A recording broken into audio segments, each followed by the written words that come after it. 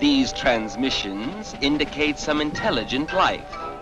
Let us move in for a closer look. Imagine growing up very poor in Ireland in the 1890s. Looking for a better life, you immigrate to the United States as a teenager. You fight and struggle to overcome cultural stereotypes and prejudices to make a life for yourself. By the time you are 30, you've become a successful cook that is being employed by some of the wealthiest families in New York. One day, a man you have never met before accuses you of making the people you prepare meals for sick. So sick, a few have died. Before you know it, you find yourself living in a small home on an island, isolated from the rest of the world, and you are there for years. Today I have the story of a woman named Mary Mellon, better known to the world as Typhoid Mary, on the 197th episode of Sunday Morning Coffee with Jeff. Coffee with Jeff. Coffee on Coffee with Jeff. Coffee with Jeff. Coffee with Jeff. Good Sunday morning to you. My name is Jeff. For the next half hour or so, I'll be your storyteller. For those new to Coffee with Jeff, my name is Jeff, and I spend about 2 weeks or so researching a topic I would like to know more about it, and I attempt to put it in story form, hopefully one you find entertaining. So this is week, 4 or 5? I'm not even sure anymore. Last weekend I took my dog for a walk, and it was surprising how many people whom I never talked to before suddenly wanted to engage in conversation, while keeping a good distance between us. Someday I hope this self-isolation will end, right? I hope you're doing okay, I hope you're healthy and all that stuff. So the producer of today's show is Betsy Batter. Betsy generously contributed to my Patreon account. Betsy, thank you so much. You know, I truly can't express how surprising and overjoyed I am when people like Betsy donate to my account. It's starting to look like I might be able to do this for a long time to come, so I thank you. So, considering what's going on these days with COVID-19 and such, I thought a story of Typhoid Mary would be a good tale to tell. Now, I've had this story on my list since I started doing this podcast 5.5, 6 years ago, whenever that was. I resisted because this is one of those stories that so many other podcasts have done. In fact, Radiolab did a fantastic show on Mary, but now seemed like a good time for me to put my spin on the tale. And I just didn't do this because it's timely, but also because I've been very busy lately. You see, although I'm working from home these days, I work for an educational toy company. And since the schools are closed, the company I work for has dedicated itself to providing free printables and videos so parents can keep their kids' education going. This has kept us all very busy. So considering the fact I knew I would be able to find a lot of information on Typhoid Mary, it seemed like a good one to do now because it wouldn't require a lot of digging, you know. Well, I think that's enough of my yakking. Why don't we get to the story? The story of a young woman who was given a name that she really hated. I have a house in Oyster Bay. I ran it out, or at least I tried to. Go on. The daughter of the last family, she became ill with typhoid. 5 more of the household were struck down by luck. None died. But now everyone fears my property is infected. I am ruined. Unless, Dr. Soper, you can find the cause. 27-year-old George Soper had been born and raised in New York City. He was a confident and ambitious man who had attended the Rensselaer Polytechnic Institute and Columbia University for sanitary engineering. Soper was the type of a person that, once he got involved with a problem, wasn't going to stop until the problem was solved. He had already made a name for himself investigating and solving a typhoid fever outbreak in Ithaca, New York. Oyster Bay, New York was an exclusive seaside community where the rich and influential would often come and spend their summer. George Thompson, an owner of one of the large estates, would rent his home out during the summer months. In the tourist season of 1906, it looked like the property might go unrented. The house had a dark cloud hanging over it, and that cloud was called typhoid fever. The summer before, the previous tenants, Charles Henry Warren, a wealthy New York banker, his family and servants, stayed at the property. 6 of the 11 people in the home had been stricken with the terrible disease. Typhoid fever is a bacterial infection due to a specific type of salmonella called Salmonella typhi. It's extremely contagious. Symptoms vary from mild to severe and usually begin 6 to 30 days after exposure. It commonly starts with a high fever, followed by weakness, abdominal pain, constipation, headaches, and mild vomiting. Some people develop a skin rash with rose-colored spots. In severe cases, people may experience confusion. Untreated, it can last for weeks or even months. In the early 20th century, 9 to 13% of the people infected died. There was no cure for typhoid at the time. Treating the symptoms, not the illness, was the best doctors could do. In 1906, 3,467 people were reported as dying of the illness. The actual number was probably a lot higher, as not all cases were reported. The thing is, the disease was considered a condition of the slums, common in the crowded streets of urban New York. Most thought it was something that only affected the poor and the dirty, not those in wealthy areas like Oyster Bay. Experts had already been called in. They looked in all the usual places.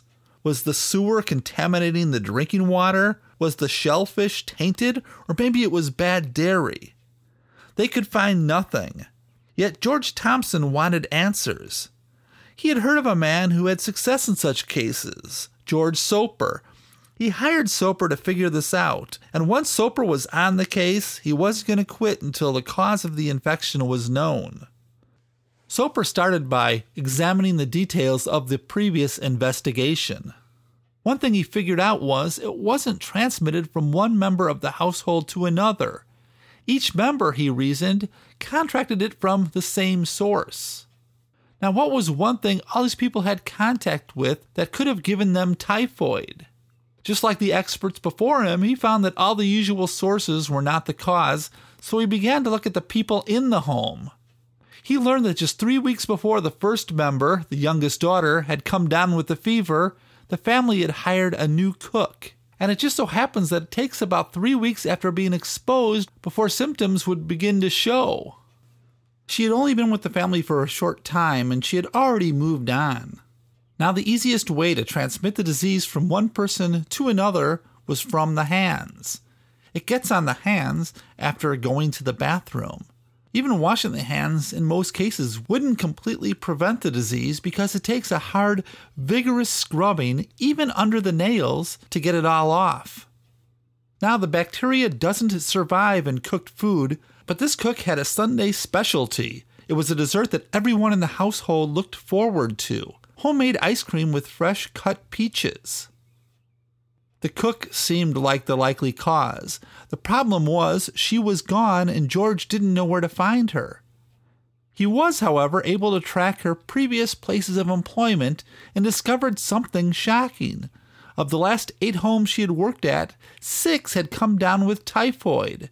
There had been 22 cases of typhoid in the homes where she had been a cook. He eventually tracked her down. She was working for another family in a Park Avenue home in Manhattan. The home had already had 2 cases of typhoid since she arrived, including the homeowner's daughter, who had died. Her name was Mary Mellon, and she was perfectly healthy. Soper described her in his writings as an Irish woman about 40 years of age, intelligent, tall, heavy, single, and non-communicative, who seemed to be in perfect health. As far as he could tell, she had never had an attack of typhoid. His first encounter with her didn't go well. Soper couldn't get any information of value from her as she refused to speak about herself or her history. He attempted to explain to Mary that he thought she was spreading the disease and he needed a sample of her feces, urine, and blood for testing. Now, it might have been George's cold, direct approach that caused Mary to become furious. How dare he accuse her of something like this? She threw him out of the house. In fact, Soper claimed that Mary had come at him with a kitchen knife.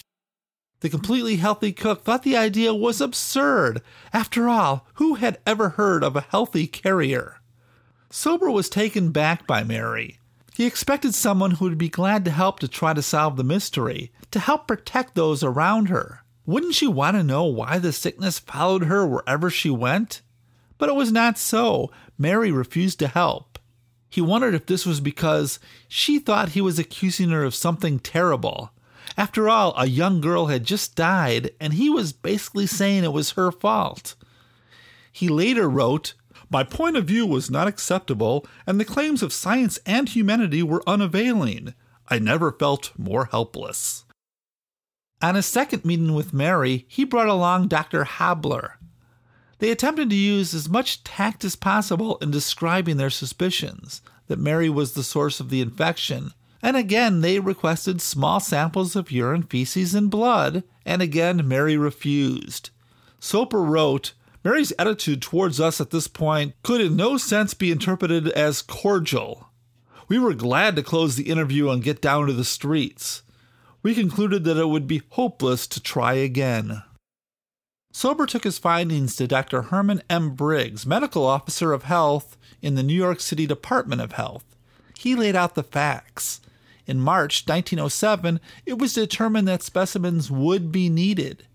They hoped to get them peacefully, but one way or another, they would get them. If necessary, they would take Mary into custody. They sent Dr. S. Joseph Baker to Mary's door. Mary slammed the door in her face.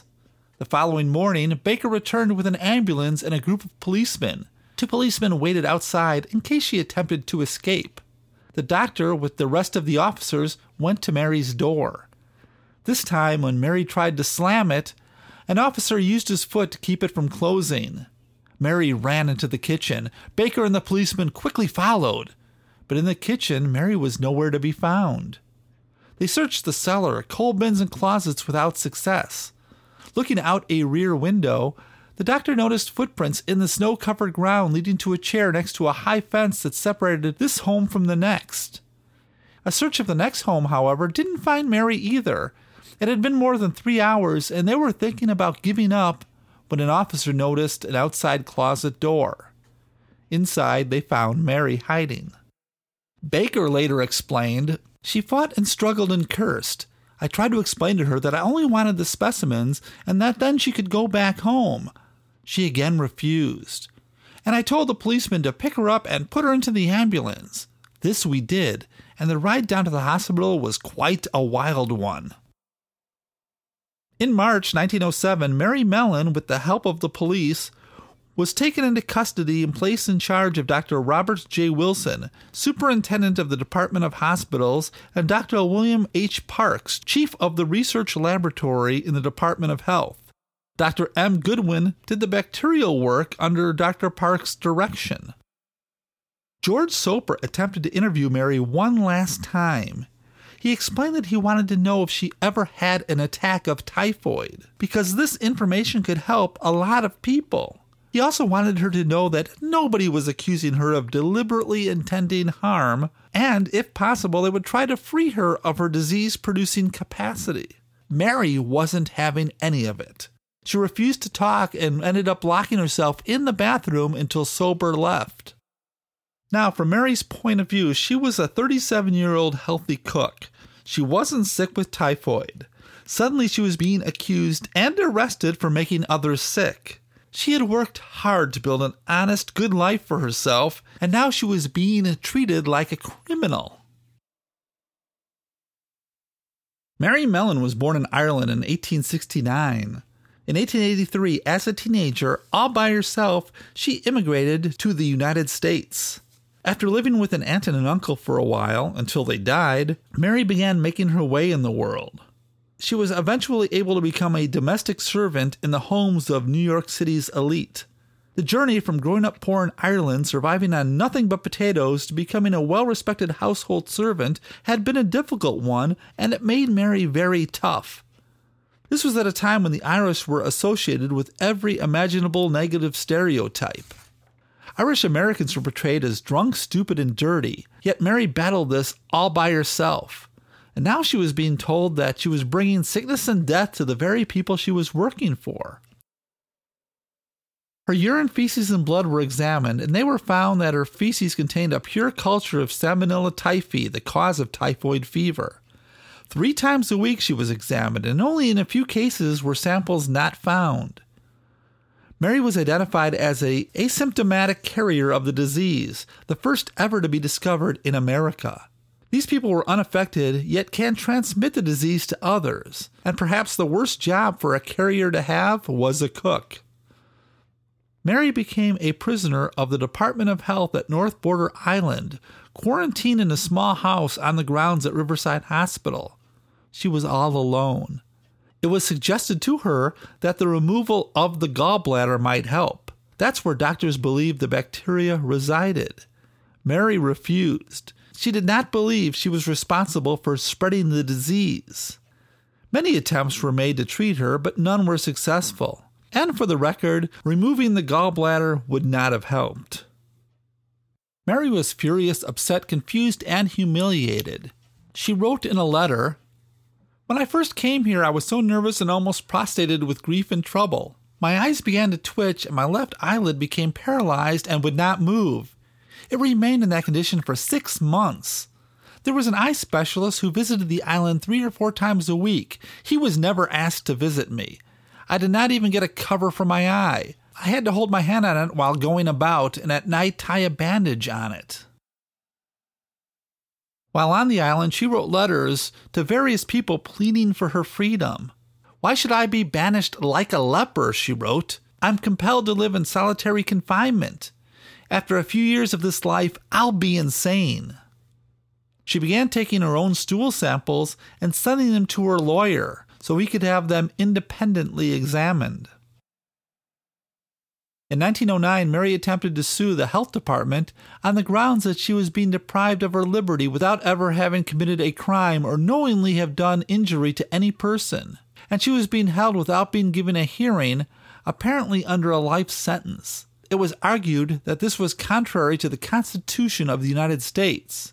The case made its way to the New York Supreme Court, where the courts concluded that the Department of Health acted within its rights as they were serving the public interest.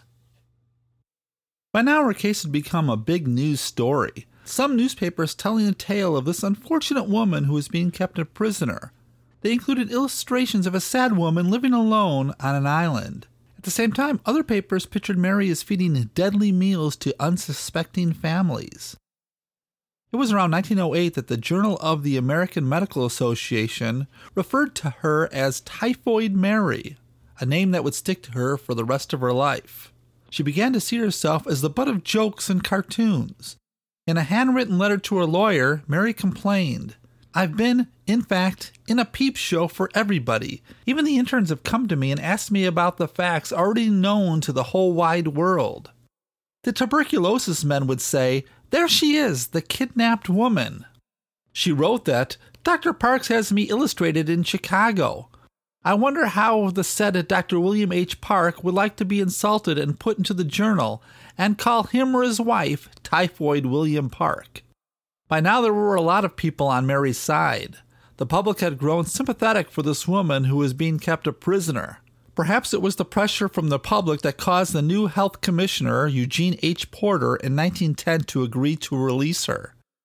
The conditions of the release were that she would agree not to work around food or be involved in food in any way, and that she would report every so often and let the state know what she was doing. Mary agreed, so after 3 years of being a prisoner, she was set free. And for years, Mary did what she was told. She was working as a laundress, but that's the lowest paying job for a domestic servant. After a few years, Mary disappeared. The health department admitted that they didn't know what became of her. Then, in 1915, there was a significant typhoid outbreak at the Sloan Hospital for Women in New York City. 25 people were infected and 2 died. Again, George Soper was called in to investigate. He discovered there had been a cook at the hospital named Mary Brown. As a joke, the other women at the hospital were calling her Typhoid Mary. When Soper looked at her handwriting, he realized that this woman was, in fact, the real Typhoid Mary. She had been cooking for doctors, nurses, and patients, mothers and children.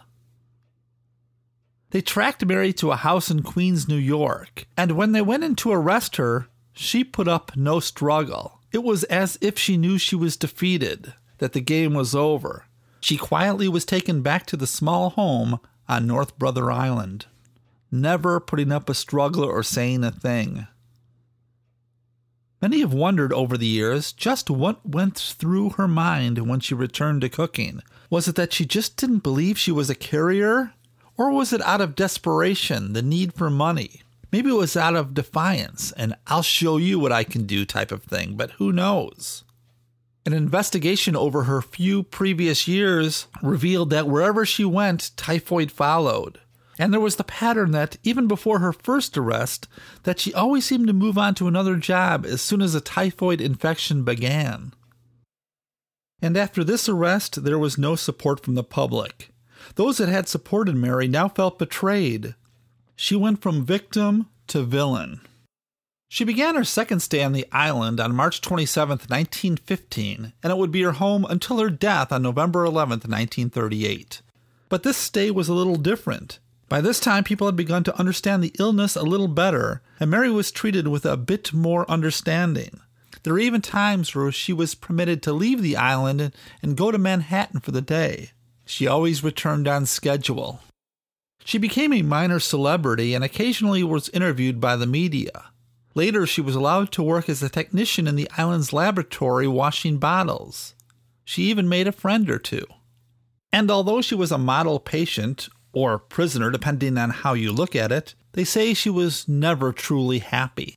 6 years before her death, she suffered a stroke, leaving her partially paralyzed. It was at the age of 69 that she died of pneumonia after spending 23 years on the island. Mary Mellon, who had been known to the public as Typhoid Mary, was cremated, her ashes being buried at St. Raymond's Cemetery in the Bronx. No one's quite sure how many people she affected. Since the disease is highly contagious, some of those she passed it on to probably passed it on to others.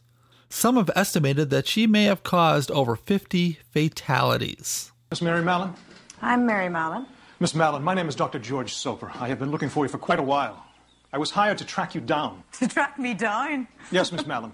It appears that you are the unwitting cause of the typhoid fever outbreak at Oyster Bay last Are you mad? It is imperative that I get specimens from you of urine, feces, and blood to confirm my suspicion. I've never been sick a day in my life. I've never had typhoid. Miss Mellon, you contain within your body typhoid fever germs. When you visit the toilet, these germs get on your fingers. You then transmit these germs to the food. Are you suggesting that I don't wash my hands? No. Before God and in the eyes of decent men, my name is Mary Mellon, and I have lived a decent and upright life. Soper did not mention the families where I have worked where there was no typhoid. He did not see fit to mention the family I always lived with in the Bronx when I was out of work, and where I shared a room with the children without giving them typhoid. A little bit before I go, what this story is really about, I guess, is it justified to take away a person's personal liberties when the safety of the public is at stake? Even today we are seeing protests by people who don't believe the government has the right to tell us to stay home. I don't know if they have that right or not. I'm not that smart. All I know is it seems to be the right thing to do. You know, at the time of Mary's second capture, when she was finally put in the island for keeps, there had been many people who were found to be carriers. Mary was the only one locked away. That's because the others understood that if you're a carrier, you should stay away from food preparation and your hands should be washed thoroughly after going to the bathroom. That was Mary's problem. She kept cooking. But when you look at it, cooking was her life. And maybe she just couldn't understand how a healthy person can make others sick. Anyway, how about the ending credits?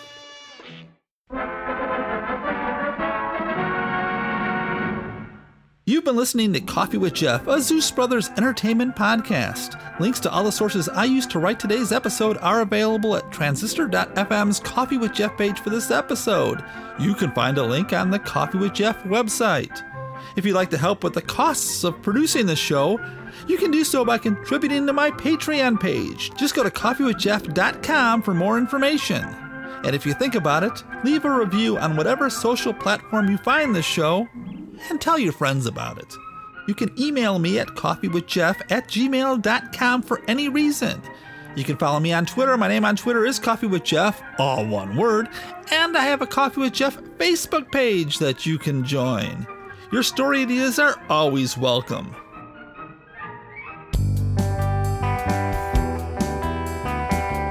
I want to thank today's producer, Betsy Batter, for her generous contribution. To my wife of 35 years for being my wife of 35 years, David Metzger for designing the Coffee with Jeff logo, Kelly Rickert for writing and performing the Coffee with Jeff theme, and to all of you who listen to the show, thank you so much. And of course, a special shout out to all those who post this on social media. Take care, be healthy, and I'll be back in 2 weeks. Thanks. Coffee with Jeff. Coffee with Jeff. Coffee with Jeff. Coffee with Jeff. I once knew a man who used to drink his coffee black. He once tried it with some cream. Didn't like it, now he never looks back. Coffee with Jeff. Coffee with Jeff. Coffee with Jeff. Coffee with Jeff. Met a girl from Beantown. Jeff was always hanging around. She drank tea, but that was okay. She was the dawn of Jeff's new day. Coffee with Jeff. Coffee with Jeff. Coffee with Jeff. Coffee with Jeff. Years go by and life's filled with change. Sometimes your plans get rearranged. He's seen it all and he's weathered it too. So Jeff wants to have some coffee with you. Coffee with Jeff. Coffee with Jeff. Coffee with Jeff. Coffee with Jeff. Coffee with Jeff.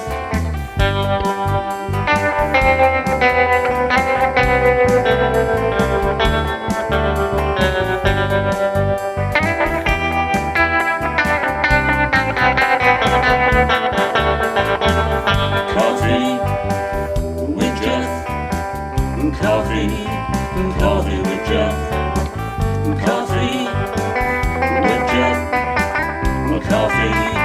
Coffee with Jeff. Coffee with Jeff. Coffee